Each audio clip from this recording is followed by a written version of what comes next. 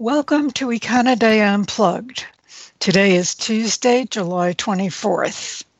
With me today are Jeremy Hawkins in London and Mark Pender in Pennsylvania. I am Ann Picker, Econoday's chief economist, and I am in Connecticut.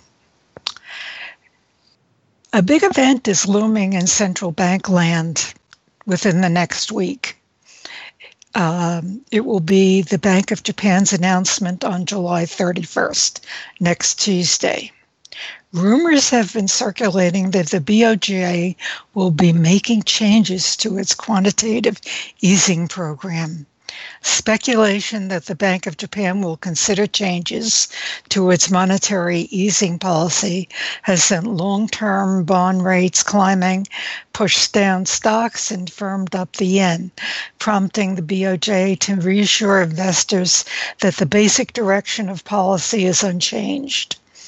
News reports emerged on this past Friday evening, that the BoJ plans to discuss a more flexible approach to guiding long-term interest rates.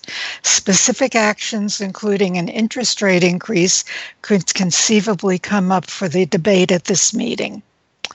The bank has been working behind the scenes on ways to address the side effects of monetary easing on financial institutions, making easy money more sustainable in the long run.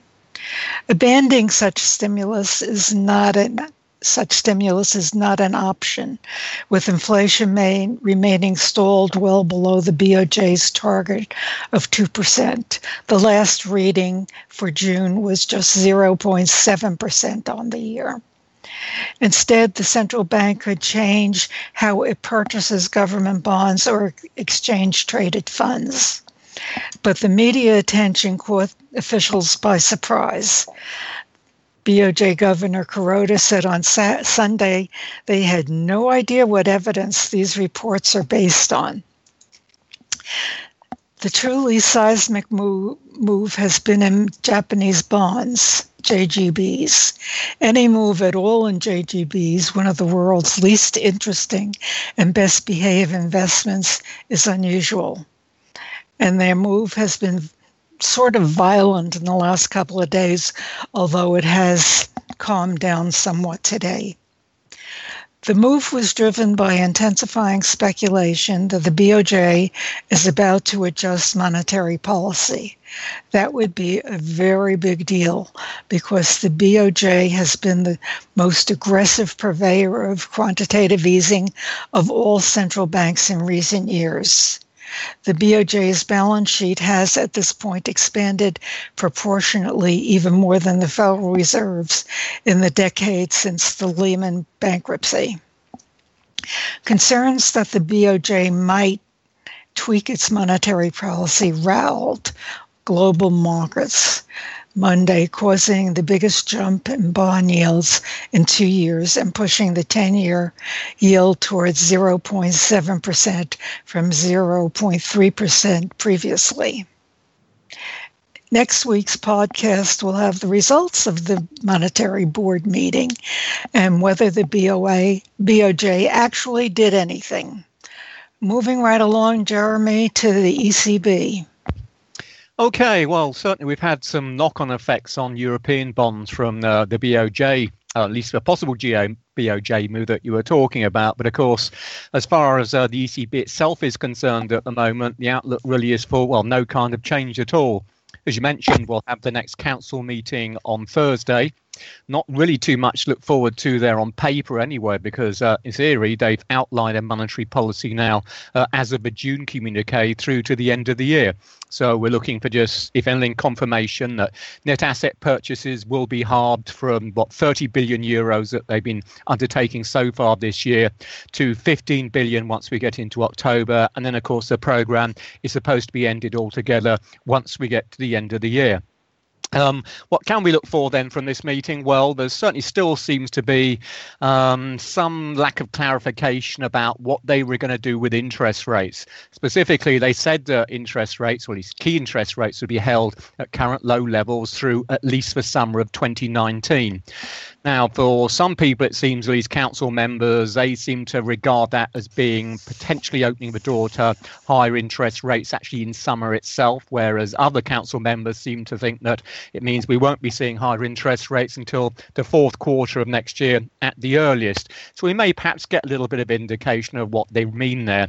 Although, of course, the last thing the ECB is going to want to do is reduce the flexibility that it has with its current forward guidance. One thing that I think we can certainly say is that the central bank has been very pleased with how markets have reacted to the June communique, when any kind of talk about ending quantitative easing, it was thought could push the euro higher and hit the bond market. And in practice, of course, exactly the opposite happened. Outside of that, well, I suppose you've still got to say it's not completely clear yet that they'll be able to end quantitative easing at the end of this year anyway. Since we last spoke, we had the final June inflation report that showed a very much unwanted downward revision to one of the key core measures of inflation, and that now stands at just 0.9%. And that really does just mean it's been trending sideways now for the best part of a year. We also had earlier on today, Tuesday, the flash PMI results for July. The key composite index there came in at 54.3. Which historically isn't a bad number by any means, but it's well short of the near 59 readings we had in the first quarter. Indeed, it was the second weakest since November 2016. And within this report, I suppose ominously, we had growth of new orders and backlogs around about 21 or 22 month lows. And indeed, business confidence in the year ahead, that's weakest in 20 months as well. Also of note, and we've talked before about different trade issues and worries about just protectionism, manufacturers saw their new export orders increase by the smallest amount since 2016. So, put all that little lot together. It doesn't mean that quantitative easing won't be ended as the ECB wants this year, but it does raise some serious question marks, I think, as to whether or not the economy is going to evolve in such a way that it will actually allow the ECB to stop its programme anyway. Elsewhere, as far as the UK is concerned, it's a very quiet week, so really all the focus is looking into next week now when we get the Bank of England meeting. Since we last spoke, we've had a suite of fairly soft numbers, so I think it's sort of safe to say at the moment the market's little more than 50-50 now on whether or not we'll actually see interest rates going up next week. A short while ago, it looked to be pretty well a done deal, but now it's very much an open question. Jeremy, it's last time there was a possibility of the Bank of England increasing rates. Same thing happened, didn't it? Just about. It is. I think you're exactly right. And it's got to be said, there's a number of very unhappy investors over here these days. They've been waiting for this Bank of England interest rate hike for a number of months now. Some of the comments we had coming out of the governor, Mark Carney, earlier on this year had seemingly just set the scene for a hike in interest rates, and everyone was geared up for it. It didn't happen. It still hasn't happened. People on average had been looking quite closely for the hike next week, but now, as I mentioned, it's not clear either. And I think were we to see the bank stand pat next week, so we have a bank rate left at 0.5%, then the kind of sort of loose forward guidance that the Bank of England's been using for some while now, its credibility really is diminishing quite rapidly, and it's something that the bank will have to address. Thanks, Jeremy. Mark, yes. What's new? Well, we're talking about the credibility of central banks, and of course we have a lot of headlines here out of the U.S. The administration, it started with Larry Kudlow, advisor to the president earlier this month, calling on the Fed to go slow with rate hikes, and then Donald Trump himself kind of crossed the line, the traditional line, on not twisting the arm of the Federal Reserve.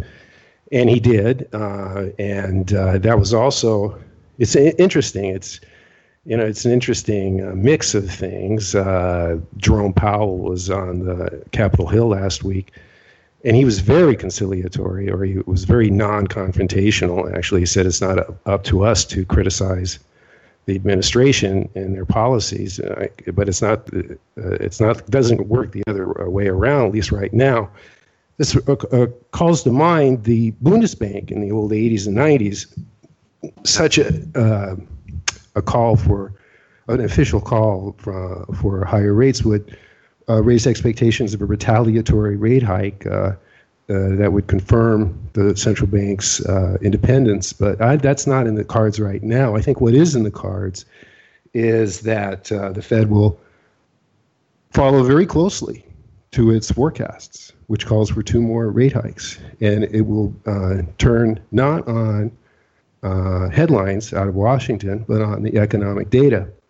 And if the economic data continues to point to capacity stress, and the Federal Reserve will have no alternative but to stick to its posted schedule, and that's for 2 more rate hikes this year, and then 3 for next year. And we also have to remember that the Federal Reserve is not entirely concentrated in Washington. That its district banks, the 12 district banks in a rotation system, participate in not only the voting but in the research. And these are insulated more from the action in Washington. It's a very delicate time right now for the Federal Reserve. I think it's more of an institutional threat right now.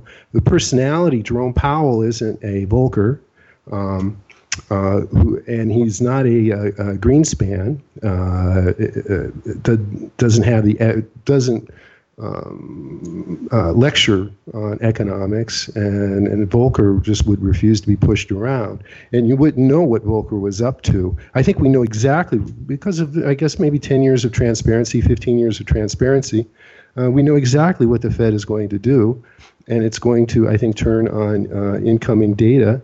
But it's a very curious time right now, and we have the curve flattening. We have the 2-year coming up, and that's really what Donald Trump was complaining about. Because if you graph out the 2-year with the federal funds rate, they go in line with one another, and higher short-term borrowing costs have been consistent with recent recessions, or the last 2 recessions. And so we're getting to an odd point where the contrast, or the working at opposite goals, the fiscal policy being very stimulative right now with the tax cuts and the government spending, and the Federal Reserve trying to slow down, cool the economy.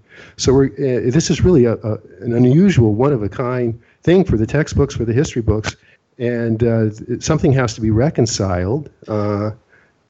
And we'll have to see. Yeah. Well, guys, quick, in terms of, they are unusual times. And one thing that strikes me is talking about Donald Trump, the administration getting concerned perhaps about rising interest rates. But if we look at the level from where they're rising, historically speaking, they're so low in the first place. It does sort of make you wonder whether the whole interest rate environment globally has changed now in such a way that investors automatically assume that the natural level of interest rates is several percentage points below where it used to be. Well, otherwise, why be concerned? Well, it's the relationship of the 2-year to the 10-year. Their levels are lower than in prior cycles, but this has been a deflationary economy. This has been a deflationary era. So it may change the way those relationships play out. It's still hard to say, but it really gets down to the puzzle of why inflation has been so low. And if you look at the energy sector, I think there may be some answers. And we talk about low productivity, but it might also be a question of unusual amounts of production. We have the fracking systems. Horizontal drilling has made for a rush of energy products, which is key to inflation. And agriculture too has been producing more and more and more and more. So basics like food and energy are cheaper or relative to demand their supply is much greater. But there's so many different questions right now. But I think the key question is this a confrontation brewing between arms of the government and how to manage economic policy. Thanks, Mark. Until next week.